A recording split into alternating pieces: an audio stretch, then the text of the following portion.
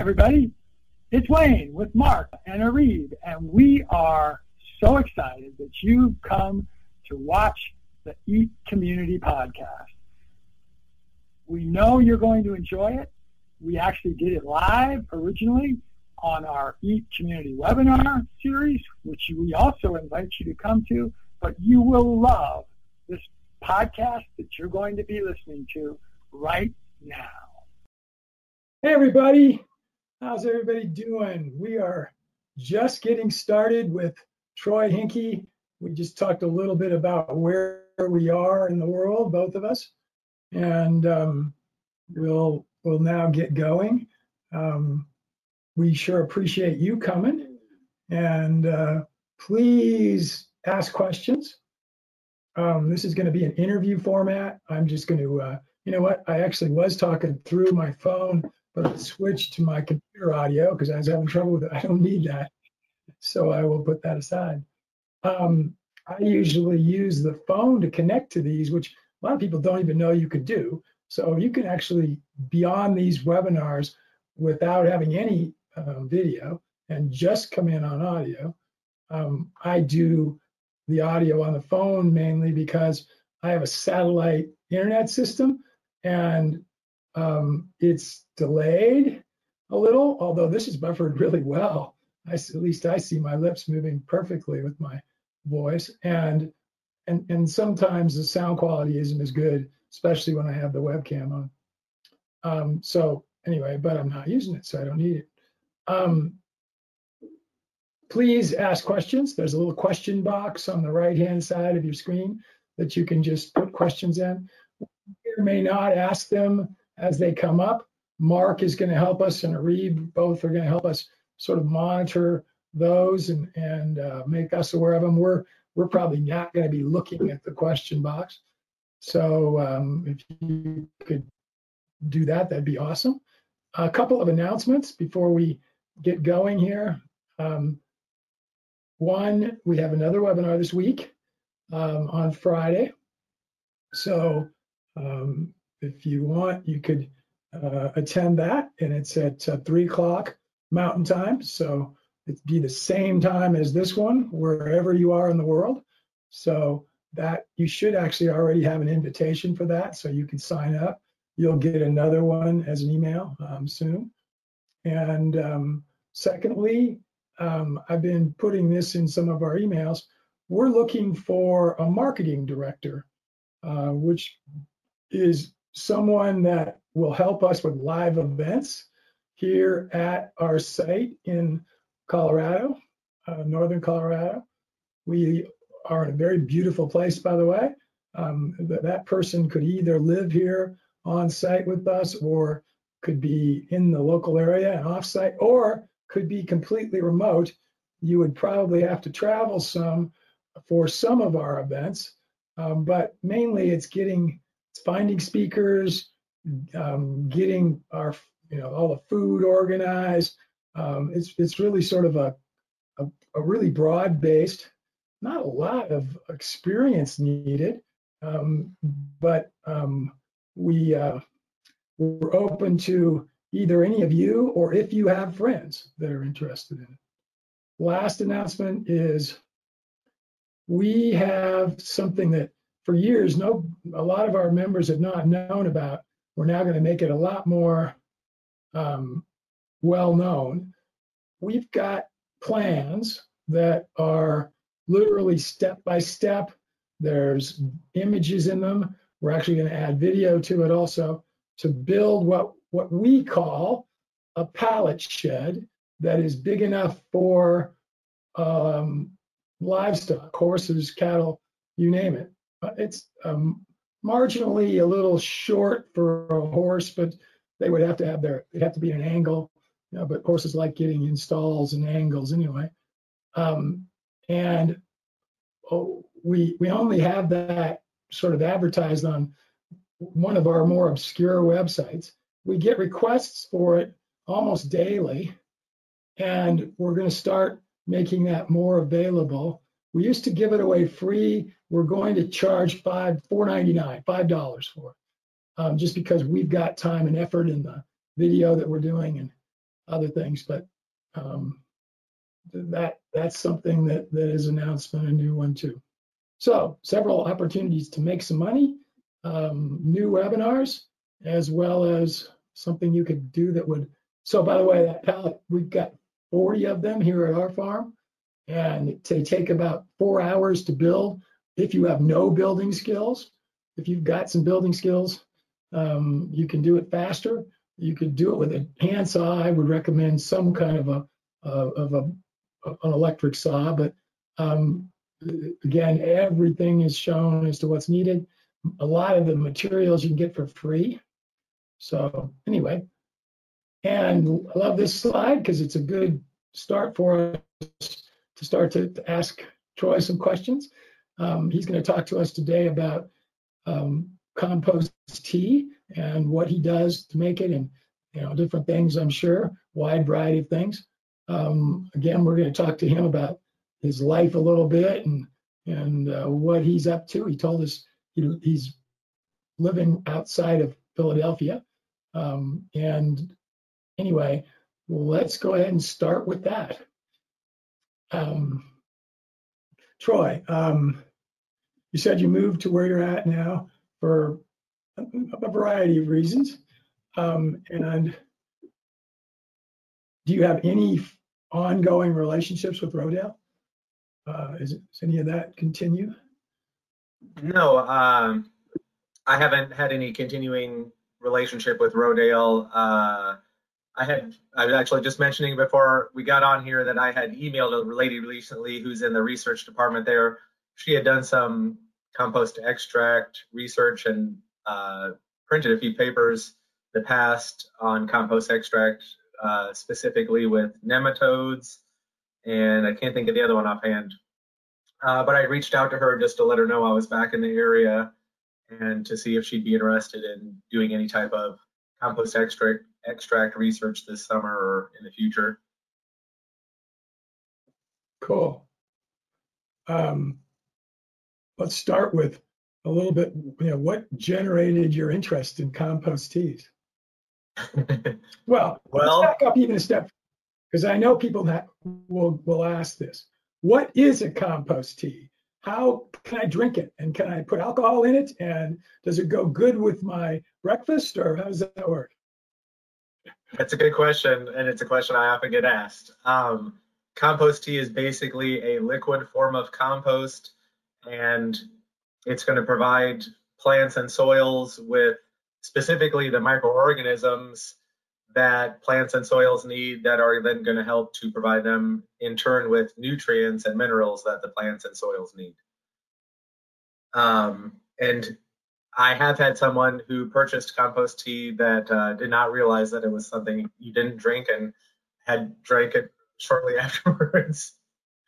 But yeah, to let you know how I got started doing this, I grew up really into nature, really into recycling and environmentalism and things like that. I went back to school at the age of, 29, and went to what's used to be called the Maharishi University of Management in Fairfield, Iowa. And I was going for organic food production and renewable energies. And through that, I signed up with a class in the springtime with Dr. Elaine Ingham that was in their May block. That college does the block system where you take one class at a time and you have it for 28 days and then move on to another class.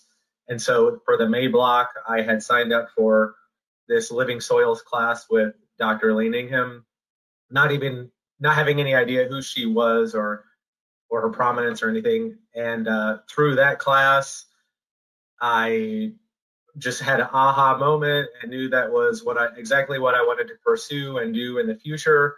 But I lacked any microscope experience other than maybe in biology in high school, use a microscope for a couple days. And so I wanted to apprentice on the microscope, and I specifically wanted to apprentice with Elaine. I didn't want to learn from anyone who she had taught, but from her directly. And that year, she had just become the chief research scientist at the Rodale Institute. and was going to be there for the complete month of July. And so I basically kind of dropped everything that I was doing, and I went to the Rodale Institute for the month of July that year to apprentice with her.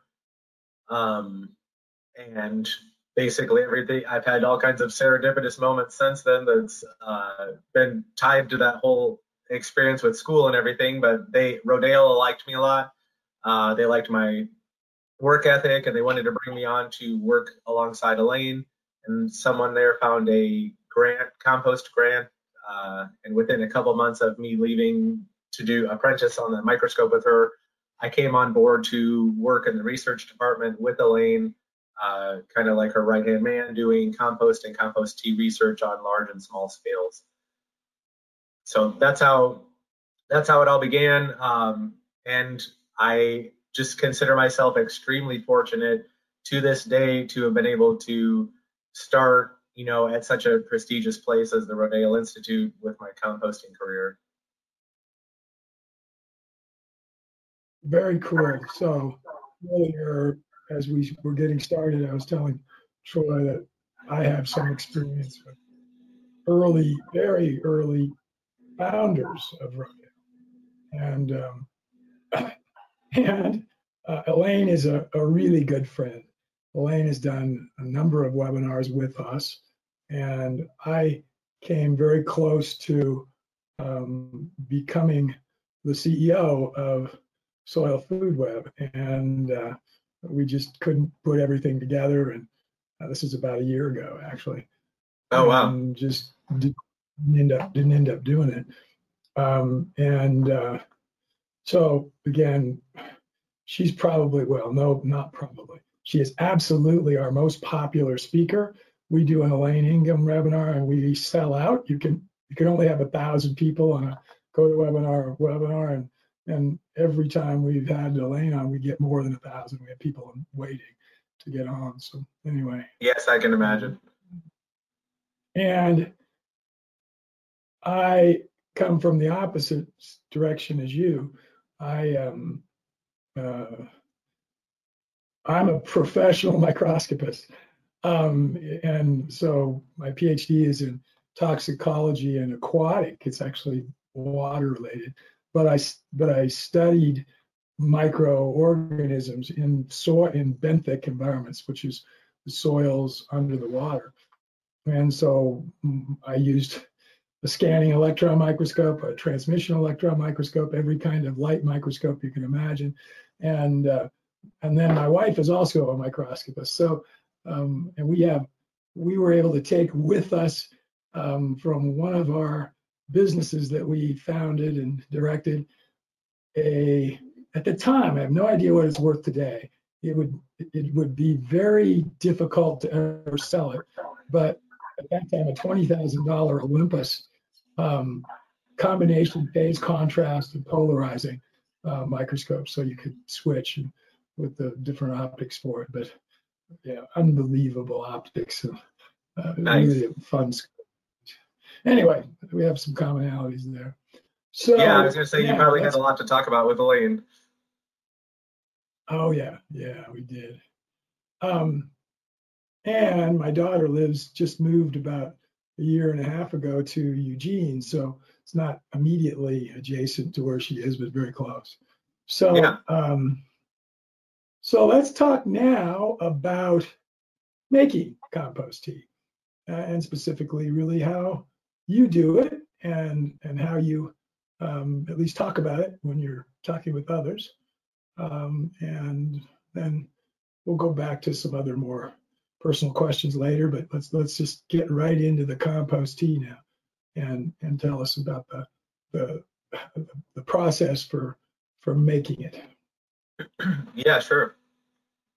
So I make my own. Recently, have just been making my own brewers at home. I don't use like what's pictured here. I would love to have something like that, but I just haven't. I just use a very inexpensive do-it-yourself homemade brewer that I made myself, which is the brew barrel, the blue brew barrel that you saw a few minutes ago. No matter what size of container I'm using, whether it's 500 or 5 gallons, 50 gallons, or 500 gallons. I will get my water out ahead of time and fill the brewer to let the water acclimate and get to the ambient temperature of what it's going to be applied to. So generally, if you're getting water out, if it's in the summertime, if you're getting water out of your hose, just from the house water, it's going to be colder, so you have to let it get up to temperature. So yeah, you want to let the water get up to ambient temperature, and then also by letting it sit out longer, you're going to let any chlorine or chloramine in there off gas. You can reduce the time that you're doing that by adding an air pump to it and pumping air into there to help off gas more chlorine and chloramine. And then I'm taking my compost that I make at home, and I've got a brew bag, and putting compost into a brew bag and agitating that in water for a certain length of time. And it depends on the ambient temperature outside. When it's colder outside, it takes longer to brew compost tea than in the summertime or warmer months. There's going to, just due to the oxygen that's available and the activity level of the microorganisms, that's why when it's colder out, colder ambient temperatures outside, it's going to take longer to reach what I call peak population in the compost tea. So when you put compost in a mesh bag and put it in water, you're extracting so many microorganisms off the surfaces of that compost or that organic matter in your water into the water. So say, just for an easy number, we've got 1,000 microorganisms that are on the surfaces of the compost that you're putting in the water. You're extracting those 1,000 microorganisms, and you're adding foods to the compost tea and letting it brew, and you're trying to reach a peak population of, say, 10 times that or 100 times that. At a certain point, the organisms are going to have used up the food, all the food and the oxygen, and you're going to start to have anaerobic, especially bacteria, start to take over, and you'll, if you were to graph the numbers of the population of bacteria, fungi, protozoa, nematodes, especially bacteria and protozoa, which we can get into more the details of these characters in a minute if you have questions about them. But we're especially increasing the populations of those, and then if you were to graph it, the population would continue to go steadily up, and then at a certain point, there's a quick drop-off where things start to go anaerobic, and at a rather quick pace after that, the compost tea brew is going to have more anaerobic microorganisms than aerobic or beneficial microorganisms. So I'm trying to get to that peak population. And so that's what is dependent on the time and temperature outside. So I brew for, in the summertime, 12 to 24 hours. In the early spring, like March or April, I'm brewing for even up to 2.5, 3 days, generally not that long, but 2.5 days. And then I will empty my compost tea out of the brewer. I like to put it through a second strainer bag. So there's going to be a good amount of sediment that's in the compost tea at that point that you want to strain out. If you're using a watering can or something with large holes or large output, you wouldn't really necessarily have to worry about that much sediment in the water, but I'm using a sprayer generally. And so I'm trying to reduce the amount of sediment that's going to be in the water that could clog up my sprayer. Yeah, and then with compost tea, I'm applying it. We were at Rodale, we were doing research at 5 gallons per acre, which is very minimal. If you can think of having 5-gallon containers out over an acre, that's it's really not very much. That's what we did research with. I generally spray 10 to 20 gallons per acre, which still isn't much. So I'm putting that 10 to 20 gallons of compost tea into water, and that water is acting as a carrier. just simply to help to get that amount of compost tea out over a whole acre or whatever size land that I'm spraying it or applying it to. So you can dilute the compost tea down pretty much however much you need or not at all, just depending on what you're applying it to and how you're applying it. What other questions do you have? Yeah, I'm sure that the audience has got a bunch of them, but I'm going to keep going here for a second. On one of the slides there, it talked about cost. We'll get back to that later. But when you spray it, whether you're diluting it with water or not, are you spraying it on the plant leaf surfaces and directly, or onto soils around? And how do you choose the best timing, or do you do it multiple times during a growing season? Good questions. So when I'm going out, I advertise myself as spraying landscapes, lawns, gardens, or farms. And when I'm going out, I'm spraying compost tea on the foliage of plants or trees, as well as doing a soil soak around the root zone. So if this is my plant, I'll come in and spray all around here, and then I'll hold my hose down to the root zone around the root zone of the plant and make sure and soak that real well, and then just move from plant to plant. Or on a lawn, I'll just make sure and spread it evenly. And then I also have a root injector, so I have the capability of injecting compost tea into root zones of trees and larger plants. And then, let's see, what was the second part of your question? No, I think you got it. I was said I'll ask a little later about costs. You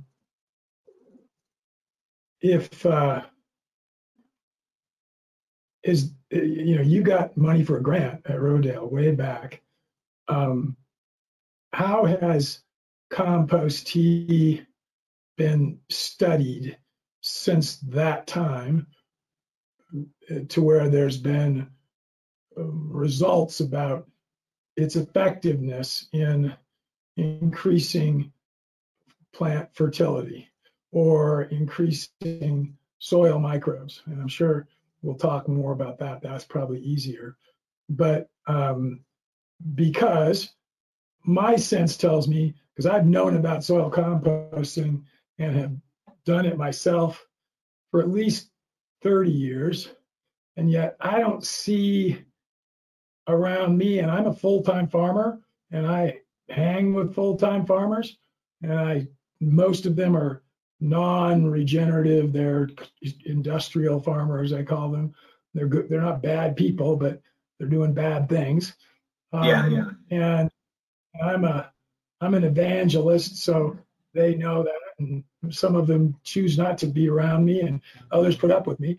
But I haven't seen a huge movement towards use of more compost tea.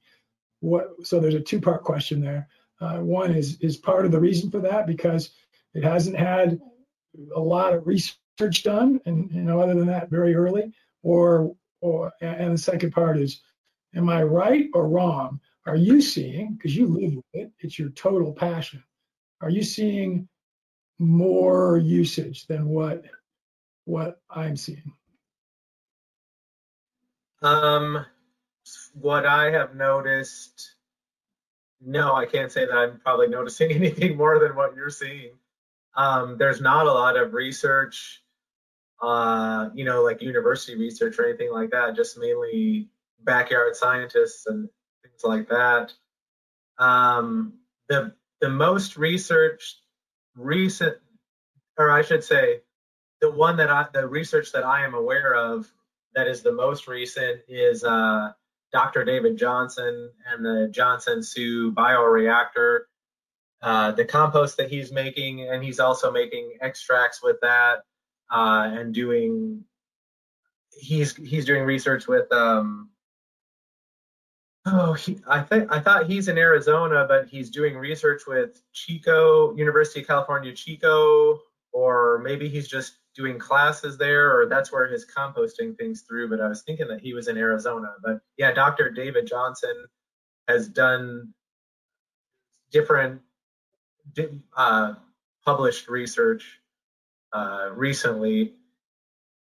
I mean, what I notice from my following and from seeing people that Elaine have worked with is that most people that are interested in this type of thing are in other parts of the world where they're not having big pharma cram down their throat pretty much on a constant basis, or people who don't have access to those chemicals, and are basically kind of fending for themselves, trying to find natural fertility and ways to fertilize their plants that they can provide on the farm or just for their own needs.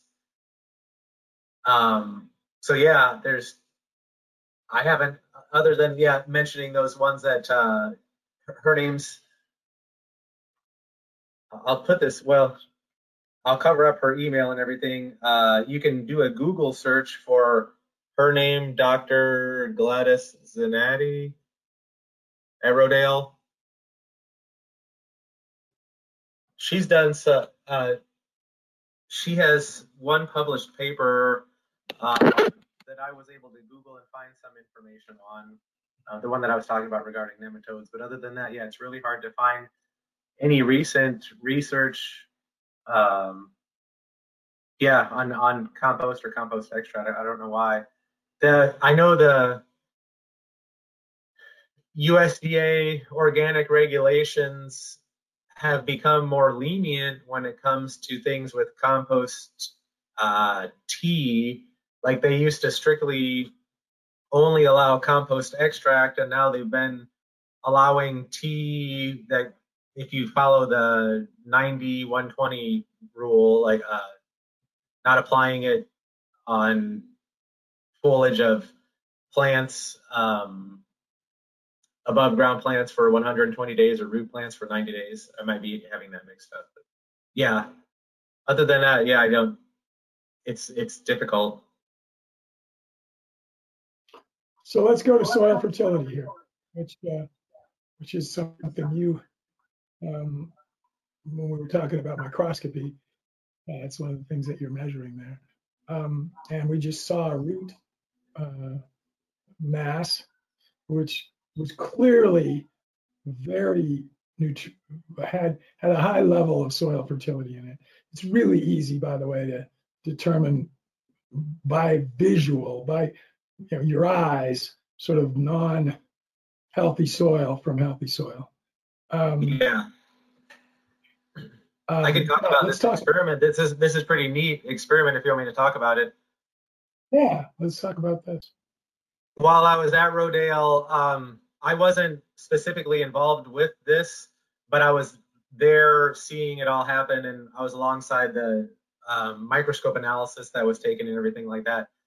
This was a 6-week experiment where they took you can see in the background there are 4 foot by 8 foot raised beds, and they filled them with manufactured soil, or what's the other word for it? It's basically compost and sand and other things mixed together, giving you like the perfect growing medium that people use to fill in, well, people that have money that are purchasing or building a new home and needing to replace topsoil, whatever, in their lawn, they'll use this this type of soil. So it's an ideal growing condition. That's why you got such great results. But it does show the difference between what can happen. So that picture that you're showing right now is a picture that I took of a picture on my blueberry. That's why it's so fuzzy and not that great. But those roots right there are 20 to 22 inches long. And that's the one that I was holding. And a lot of the soil aggregates had broken off of the roots, and you can really clearly see the roots there. Where in the other picture, you can see the difference between compost tea and conventional. So with the experiment, there were 6 raised beds, 6 4x8 raised beds, and 3 of the beds got chemical applications. I believe it was once a week, and same as like when you hire Scott's or Chemlon or whatever to come to your house, they were applying nitrogen fertilizer to the grass there. And then the other 3 beds got nothing but compost tea. And it was only a 6-week experiment, which is not much time in a plant's life and not a long time to get a lot of root growth generally.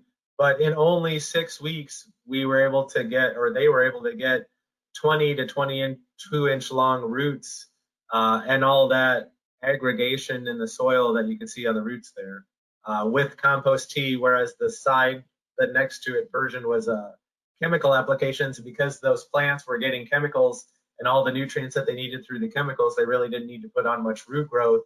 So the sod that had the chemicals applied to it, you could roll most of it you could roll up like the day that they applied it and unrolled it. You could roll it right back up and take it away. It was insane. Yeah.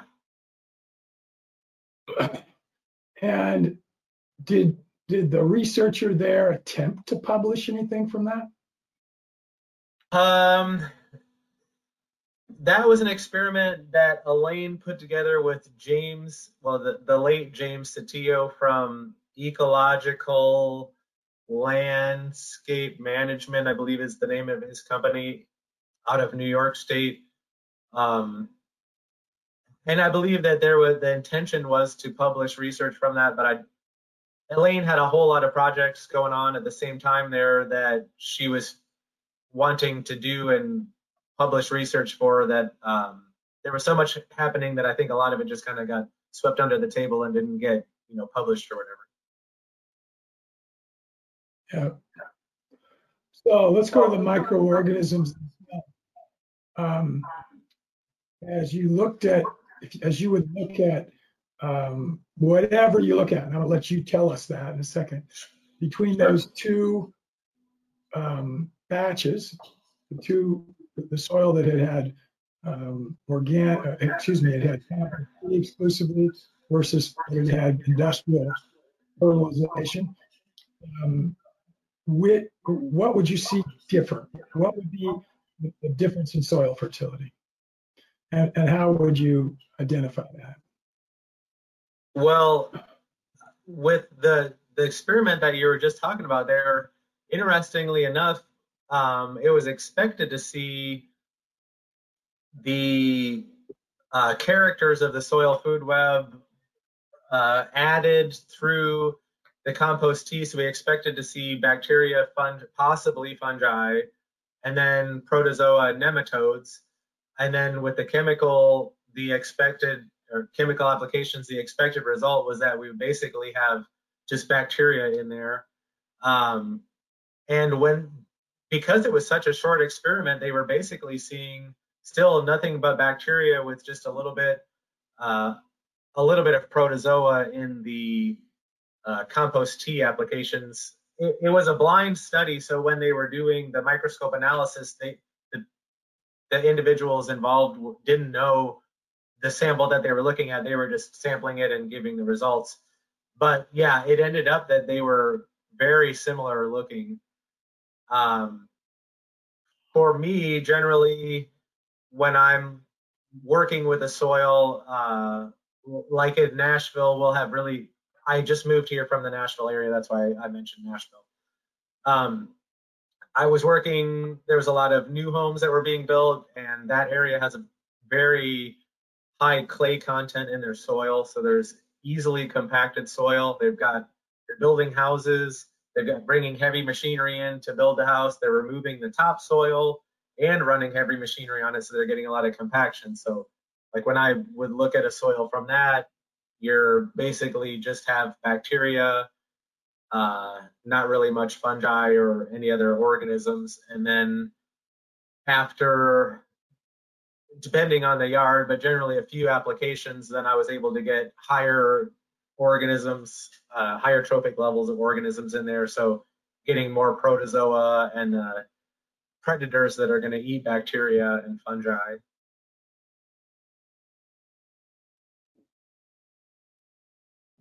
When you were saying that, Marie was showing that one slide, that was the real obvious organism was some kind of a arthropod, and I would assume more arthropods, you see a much healthier soil because they need to have protozoans and fungi, nematodes to eat. So that's their food. Yeah, it's not often that I see arthropods, so it's really cool when I do get to see an arthropod, but you're absolutely correct. They're relying on lower organisms that is part of their diet. So when they're moving through the soil, arthropods such as this or earthworms and things like that, they are eating protozoa, but through that function, they're also chewing on soil or organic matter, I should say, in the soil and breaking that organic matter down into smaller pieces, which is going to increase the surface area of it, and which is going to allow more bacteria and fungi to come along on the surfaces of those and break them down even farther. So these are going to be shredders that are going to make soil organic matter even smaller while they're consuming protozoa and possibly fungi as well. Right. So in your current farming efforts, whether they be just your own backyard, or you mentioned that you came there and was able to get a job with an organic farm, how much are you able to use compost tea? Or is that still a selling situation, at least at the commercial level? Well, one of the main reasons that I came on with the organic farm that I had been this past year, I met this woman who she's had an organic farm for like 15 years. There's one of the most recent examples of using compost tea on garlic, dipping it before I planted it. I met this woman. I was helping Elaine to teach a class at Rodale, soil food web class, and this woman was attending that. And we've just kind of kept talking, even though I wasn't living here. We've talked through Facebook or phone call every few years or whatever, and just kept in touch. And so she's been a big fan of Elaine's, and Elaine actually had gone out to her farm to help her with some things out there. But so she's totally on board with using compost extract and compost teas. It's Ole Valley Organics. She was all about incorporating compost tea or extract as much as I could on the farm. So yeah, that picture just a few minutes ago, just this past fall, we were planting. Their main crops are asparagus, garlic, strawberries. I'm missing one. But mainly garlic. So I had soaked all of the garlic cloves for 5 to 10 minutes before planting in a compost extract, and then went out and planted them. And generally we're getting like 6 to 8 roots initially in the first couple weeks after planting cloves. If you just happen to, we would come in to do other things and happen to pop up a bulb, and you just checking on it, you can see that there's like 6 to 8 roots. After planting this garlic and having soaked it in compost extract, I was in the bed doing something. I don't know if I was putting mulch layer down or something like that, and I happened to kick up a few bulbs, and it wasn't just a freak accident that a few of them were like that. I mean, they were all showing the similar results, where I was counting like 25 to 30 root hairs on that garlic clove there. So incorporating biology as soon as possible on seeds or plants is highly beneficial. Yeah, you can see the number of roots there is in that 20 range, not 4 or 5. All right. What do you see yourself doing 10 years from now? Did you say 10 years from now? 5 to 10, let's say. I don't want it to be short term, so out into the future. Yeah. Well, I just purchased a worm trommel, so for the past 4 years now, I've been trying to get vermicomposting going on a larger scale as part of my business. And I was gifted a 5 foot by 16 foot flow through reactor. That's a worm compost system. And I've been waiting for a place to be able to get that set up, and not having a place to set it up. That's the trommel, not the flow through system. That's the trommel that I recently purchased. But waiting for the right time or right place and not been able to make it happen. So I've just decided to start as small as I need to get things going and see how quick it grows. But I do a lot of educational outreach. So I'd really like to have possibly something published by then on compost and microscopy or something like that, and doing much more consulting on soils and working with growers. But I really enjoy, doing educational outreach and presentations and speaking like that. I was going to mention, the organic farm didn't quite work out the way things were supposed to plan, the way life does. And I recently have come on board with the Urban Worm Company. It's a gentleman that lives nearby here who what's mainly important to him is getting information out there for households and individuals to be composting at home, especially using worms, obviously. And so he sells a few products. The Urban Worm Bag is one of them, but I'm going to be helping to do a lot of written content for him, and we're going to be putting out a lot more content on pretty much what I do now, but he's a lot more proficient at making things look pretty. I've got the knowledge and the experience of doing this stuff. I just don't always make it look pretty for Instagram and things like that. So working together as a team, we should be able to put out some pretty cool content of educational stuff. Cool. Tell us a little bit about your youth. Were you encouraged by either family or teachers or just others, friends and such, to follow your love of nature that you described? My parents have always taken me hiking, and I can look back at it as a kid and remember being dragged around to places like that. Not that they're huge like environmental people or anything, but they do enjoy nature a lot. So I have gotten my love of nature from my family.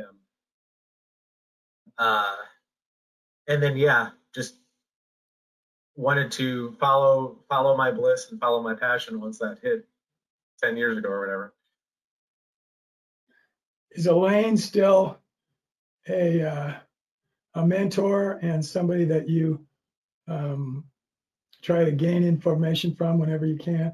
And then also, who else might be involved? I talked about there's Dave Johnson for one, and so anyway, two-part question: is Elaine in that range, and then is there somebody else? I haven't talked to Elaine since I left Rodale. strictly because we both are busy, and I just never had reached out to her since then. So yeah, I haven't really talked to Elaine. Another person that I would say is a mentor to me is Rhonda Sherman from North Carolina State University. She holds the Permaculture Conference every year at North Carolina State, and just wrote the book a few years ago, The Worm Farmer's Handbook. So she's big into, well, she's known for worm composting, but she's big into a lot of organics, recycling, waste reduction, and things like that. That's what she's done at North Carolina State. Pretty much those two people. I'm into mycology stuff as well, so I like Trad Cotter a lot. I really look up to him. I see him a lot at conferences and stuff, and we chat. We're kind of buddies in a way. I don't know. Maybe he won't call me a friend, but I really look up to him. I really respect his work. Paul Stamets, obviously, but I really enjoy Trad. I really enjoy listening to Trad and what he does with mushrooms and fungi, and his creative way of using fungi and getting it out into the world. Trad Cotter's in South Carolina and has my Mushroom Mountain for anyone who might be interested in checking that out. Okay. Yeah, other than that, I can't think of anyone else offhand. How about a couple of little sort of interesting questions? What's something you've read recently that's longer than a tweet? Okay, so it's a blog article at least that long, and maybe it's a book, or maybe it's even longer, that you would recommend to anyone. And it doesn't have to be, by the way, in soil fertility. I saw a little interest in sci-fi because of a video that Reed played. Anyway, by the way, could I see, do you know who the either secondary or primary author of Soil Biology Primer is?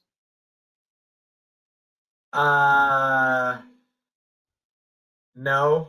I mean, the USDA is whoever at the USDA, whenever it was put together. It's been a while. I don't know. I don't even know the other. I think it's who is one of the authors? Clive Edwards might be the worm author. There's a section on worms, but I can't think of the other authors who are on there. Let's see. One of the authors is Lance Prescott, who was a college professor with me, and wrote also the textbook Soil Biology that we use probably more often in an undergraduate soil biology course than any other. And he just happened to be a contemporary of mine. And I think he was at least one of the compiling authors of the Soil Biology Primer too. Anyway, that's just an aside. But I know I've seen that name in there. I've currently got a book by my bedside that I can't think of the name of it. I can run and grab it. It's like 10 seconds away if you want me to. Otherwise, it's a book. I'll go ahead and get it. I'll be right back. Hey, everybody. There's a bunch of you out there and not a lot of questions. Put them in. I'm going to start asking questions from the audience in about 5 minutes or less. And put some in. It's more of a fun book, but there's a lot of just little factual research stuff in there. The Earth moved. Very cool. Yeah. Where's the author there? Okay, Amy Stewart. Got it. Okay. She did Wicked Plants, if you've heard of that book. I think that was more well known. Yeah, and she's a New York Times bestseller, because that means it that means it's something more fun too, which is kind of cool. It's fun, yeah. I've actually been through reading that. I'll like get names of people who've done worm research and like look up those people and like find out a bunch of other cool stuff. Cool. What's a tool that sometime in the last 6 months that you just started to use that is one you'd recommend to others? And it could be a physical tool, it could be an internet related tool, you name it. And it, again, doesn't have to have anything to do with soil fertility. Right. Just our audience loves to hear about things they might be able to That's an check interesting out themselves. question. That's an interesting question. I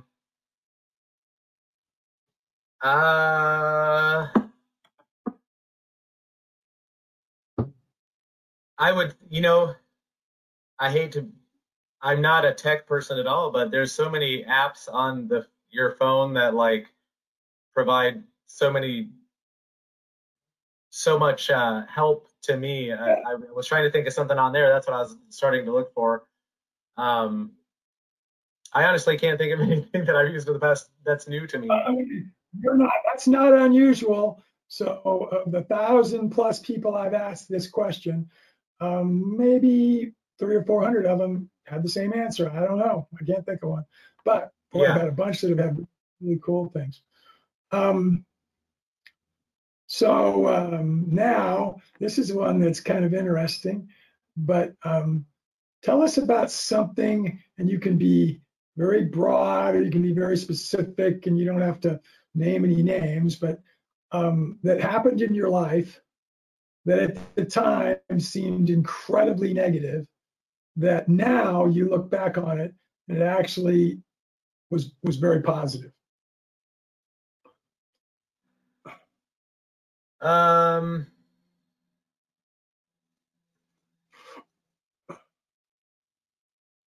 Well, the biggest thing that comes to mind, I'm a recovering alcoholic, so I went through some pretty bad times with that, to be honest with you.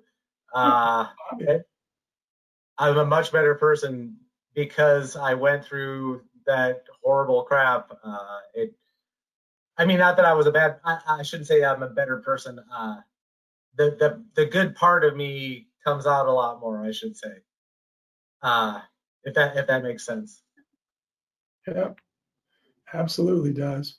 And you're not the only one that has had that as their experience. So, by the way, I think I saw an alpaca in a previous. There was an alpaca. Here. Yep. I had a country neighbor up the road. It just so happened that she was a lady who worked at my daughter's school that I moved way out into the country, and she just happened to live like a mile away. She had alpacas, and they poop. When alpacas poop as a herd, they poop all in the same place. And so it's really easy to pick up. So like all you got to do is go and pick it up. And it's great. It's great to use. So that's why I was there. I was on the lookout cold, which means you can, from a fertilization perspective, it's cold, which means as soon as it comes out of their butt, put it on soil and it won't burn up plants. So if you take cattle poop or horse poop and try to put it out into a raised bed like we showed there, it would burn the plants up. It's hot, and that's not the case. And I don't mean temperature-wise. It's got ingredients, chemicals, chemical reaction, the nitrogen. Where here, alpacas is not. We are alpaca. We have at one point we have the largest herd in the western United States. We've come way down in our numbers, so we're not nearly that high anymore. But I probably have now, because I'll be applying it in the near future, the most I have during the year. But I have a row of composted alpaca poop and waste hay that they don't eat. They actually, by the way that we feed, we create a compost that needs nothing else. It literally can have the alpaca pellets and all the waste that so the combination of brown and green waste is just perfect. It's probably our row that we have right now because we'll be applying it in our field within the next couple of weeks, weather dependent. 200 yards long, 20 yards wide, 20 feet tall. Dang, that's a lot of compost. When we get new, we put it at one end because we sell it too. We have a really good market for alpaca compost manure. And we put the new stuff at one end because we don't have time to turn it. We don't have time to move it around. So it could be much better than it is. And we apply it on about 40 acres of pasture and probably this deep in the spring. And we believe that we've taken, well, we know we have, we've taken what were not fertile at all pastures and turned them into grass mecca.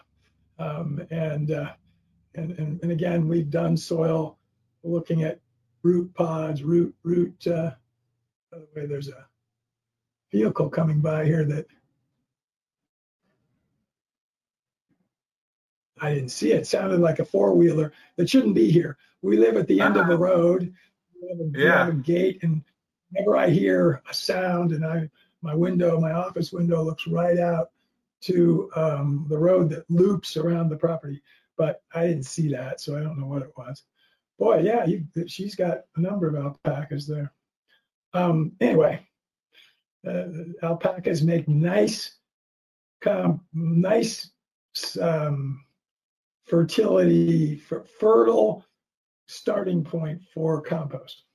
And I want to do some compost tea. So I'm going to be hiring you at some point here to help me from a consulting perspective. And we also do a number of live events here where we have teachers that come in from all over the country, sometimes the world, to teach about a whole wide variety of topics, include from all the way from running to mountain biking to every kind of regenerative agriculture you could imagine. I want to talk to you about doing a weekend kind of a seminar for us at some point. So yeah, I'd love to. About that. Well, it is almost the top of the hour. While you walk to get the book, I asked the audience to put questions in, and our audience is very shy about questions. I only have one here, so I'm going to ask it. Okay. Actually, it looks like I have a couple, and they're from the same person about the same topic. And I'm going to ask these. No, it was just one. I thought there was two. What is the best possible microbial population to grow mushrooms? And you've used compost tea for mushrooms because I've seen several pictures there on your Instagram. That comes from Kim, by the way. I'm a little confused. I don't know. Yeah, the number of populations in the soil. Let's go to the question we preceded. Is there anything different you would do for a compost tea that you put on mushrooms versus one you put on a lawn or put on vegetables in raised beds?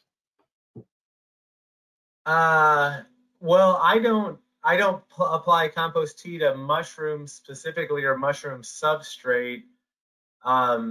Generally, when you're growing mushrooms, it's kind of a different scenario where you're really trying to limit the microorganisms or especially the fungi. Like, this is a totally different topic, but like when you have mushroom substrate, you sterilize that substrate so that you don't have any other microorganisms because you're wanting a specific strain of fungi to take over that substrate and then fruit to grow your mushrooms.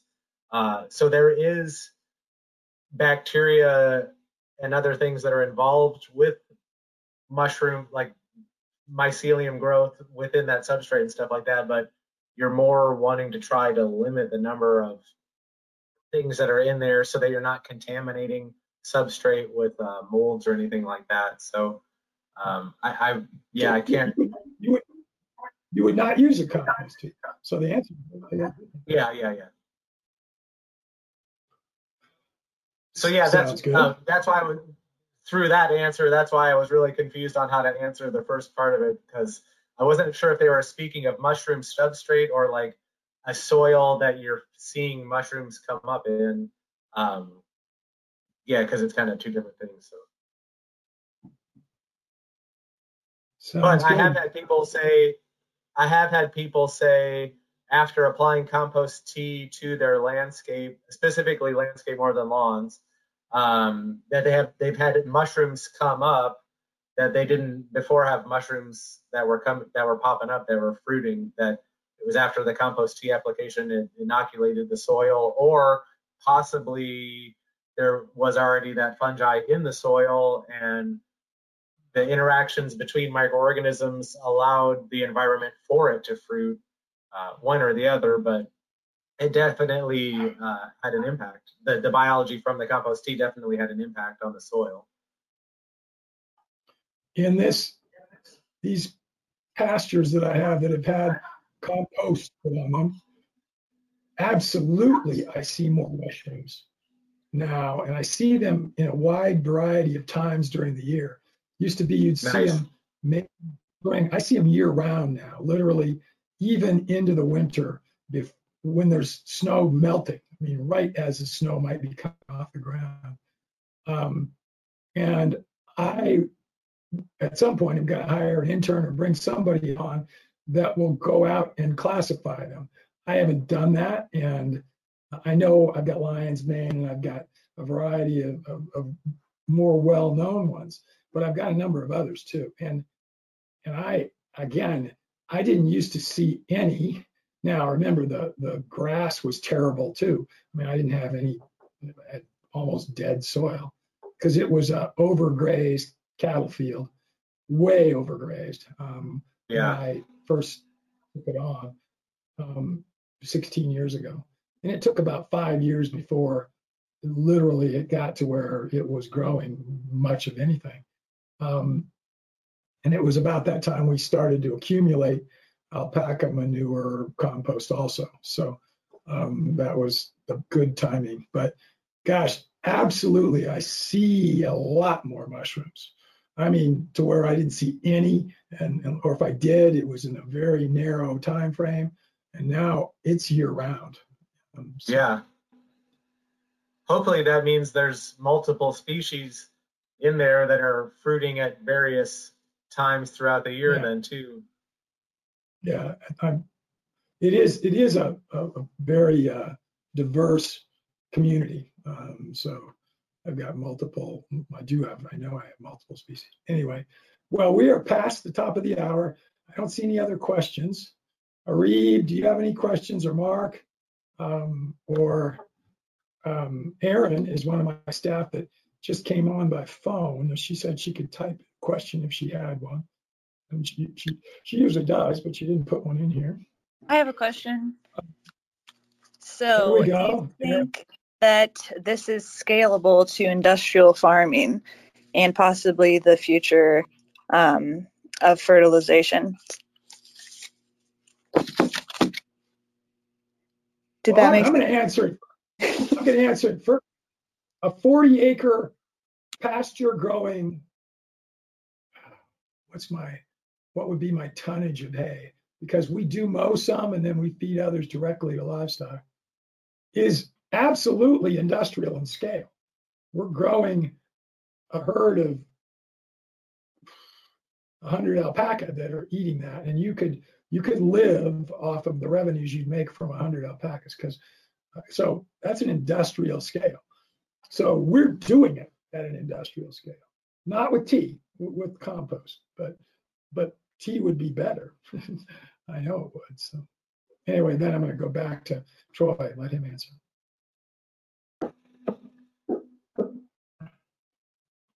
Did you finish the question? Because if it didn't cut out, and I missed the last part of your question.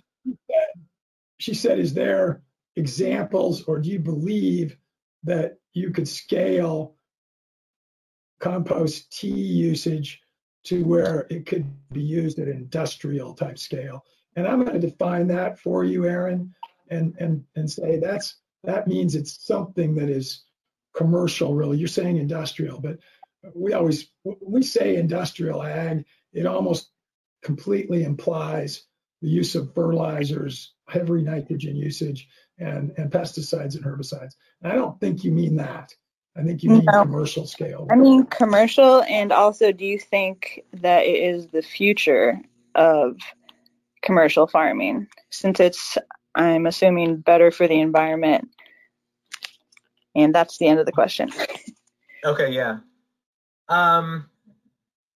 Well, for one thing, I think that a lot of commercial farms, I mean, there's a certain scale of things that we need, but we really don't need so much corn and soy that we're growing right now, I would have to say, for one thing. So I think the system could be changed. But if we're going to grow things on such a large scale, I absolutely think that it would be feasible to produce compost extract and be able to apply it on that large of a scale.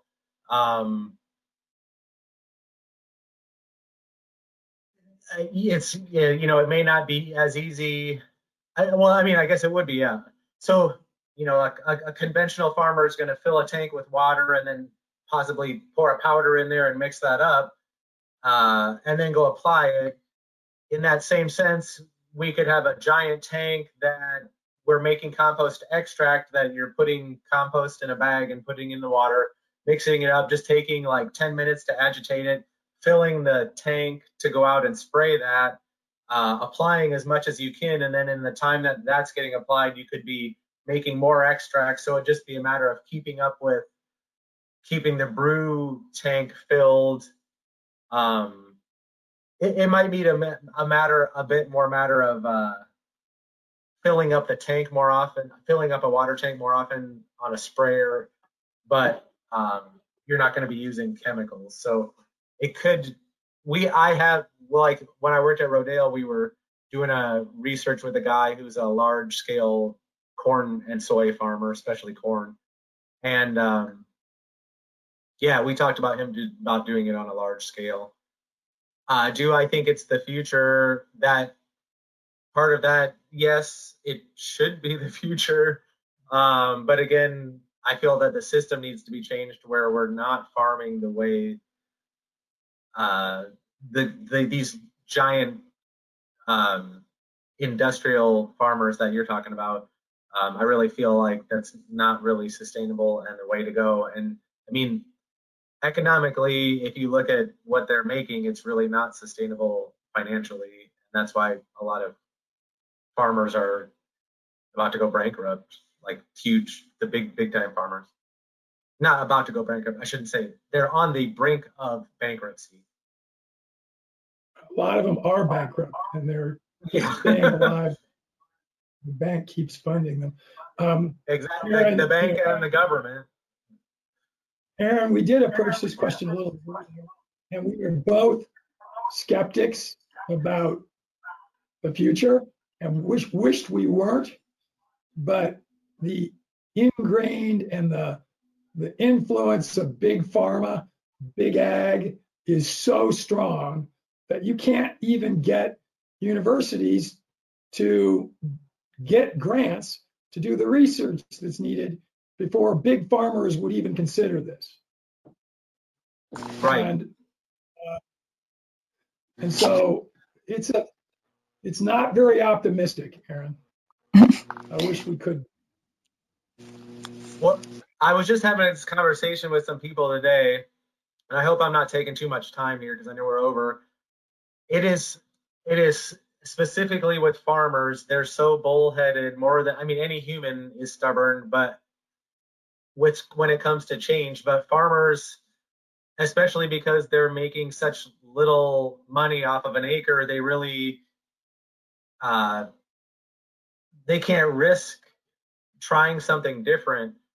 And shoot, I just lost the point of what I was about to say. Oh yeah, so what I was going to say was, in order to change a farmer's mind, I really feel like just from my own experience and listening to people, listening to farmers, like they will learn from another farmer.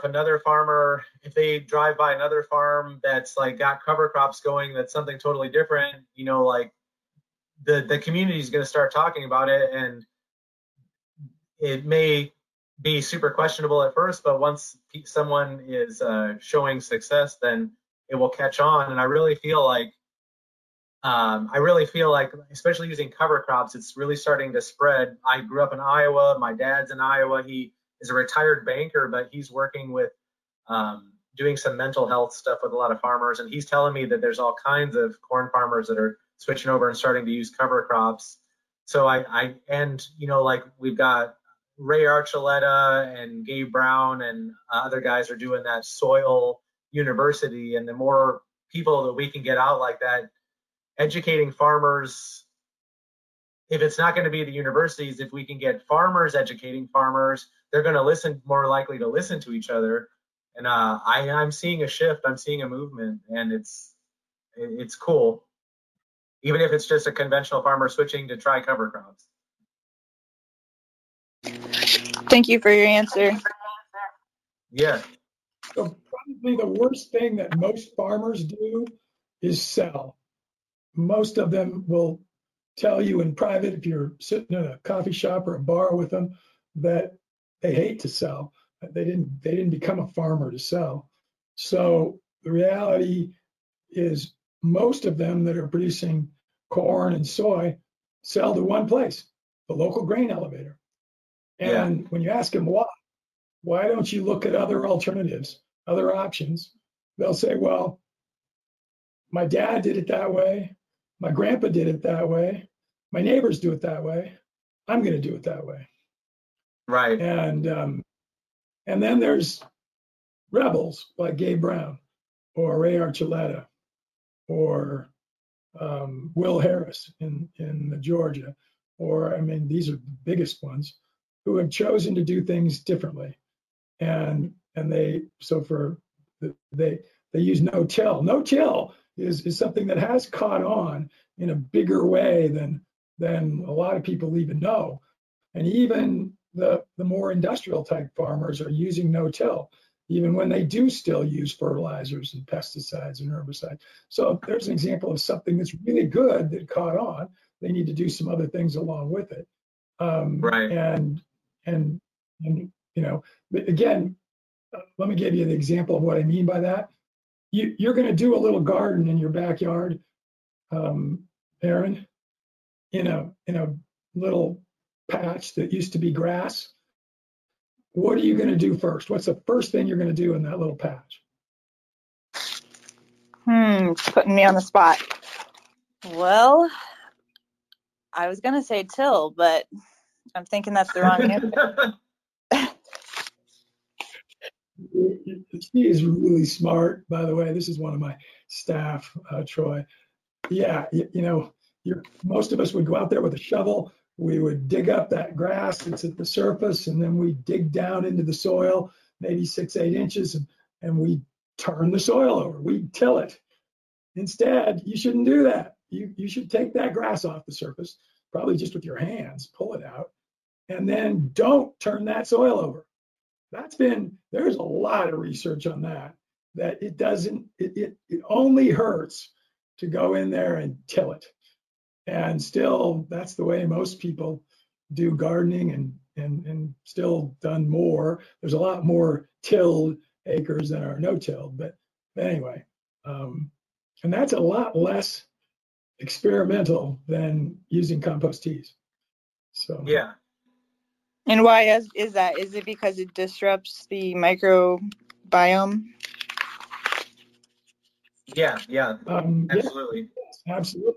Yeah, that exactly is what it's completely disrupting the biome. Those microbes that are growing near the surface are there for a reason. And that's where they like. And you bring up that soil from down below. It doesn't mean you're going to kill the site. You're still going to eventually get growth. It's going to go back to where there are microbes at the surface that are there because they want to be there, but not right away. And a lot of people are so results oriented quickly that garden's going to go bad on them so fat early, and then they're going to quit. By the way, the amount of waste from gardens is ridiculous. But we ought to be focusing and making sure we use everything that we grow in various different garden sizes. But anyway, we should stop. We're 15 minutes after. We're keeping Troy here longer. Aaron, great questions. Kim, Thank you. Great question from you. I was totally wrong about that. I really learned something there. Troy, it's been awesome. I've greatly enjoyed it. I'm sure the audience have. Throw in some ones, everybody, if you like this. That's our way of applause. So you haven't typed questions, but just put some ones in if you enjoyed this. I'm sure we'll see some of those coming up here in just a second. All one. Here we go. Faye actually asked a question now. Well, I'll ask this one, but we're going over here. This is Faye, who's one of our regulars from New Zealand. I have a lot of brown rot in my orchard in Nelson, New Zealand. So now I'm going to mow flat, cover with cardboard, and then mulch to try to stop this. I don't see a question there, but maybe that I'll make it a question and say, what do you think of that approach, Troy? It sounds like a good approach.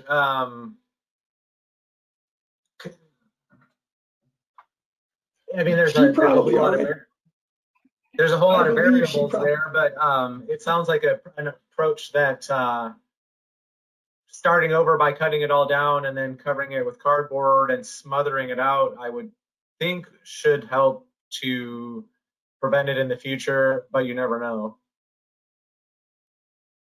She says the grass is what's causing the high humidity, which makes sense. By the way, I believe she's probably already farming the way we like, in a good way. So with her orchards and other things that she has. So that's very good to see you. It's nice to have you on here. And that's a great question. All right, I think we're going to let Troy go, everybody. One more chance. We got some ones in there that are applause. Thank you for that. And this was awesome. Again, come and listen to William Horvath do a webinar on Friday at same time, 3 o'clock. And Mark, you have anything else? We put up contact information for Troy, so you know how to reach him from what we put on the slides. The replay of this will be up in 48 hours or so. Troy, anything last thoughts? No, I really appreciate you having me on. It's been great. It's a fun conversation here. I probably will reach out to you in the next few days to ask you about some microscope questions since you're an expert on that. Yeah. Thank you for having me, though. And thank you all for listening. Hey, everybody. I bet you enjoyed that immensely. That was one of our most amazing presentations here at the EAT community. Please look forward to our next podcast in the very near future, and we look forward to seeing you again on the EAT Community Podcast.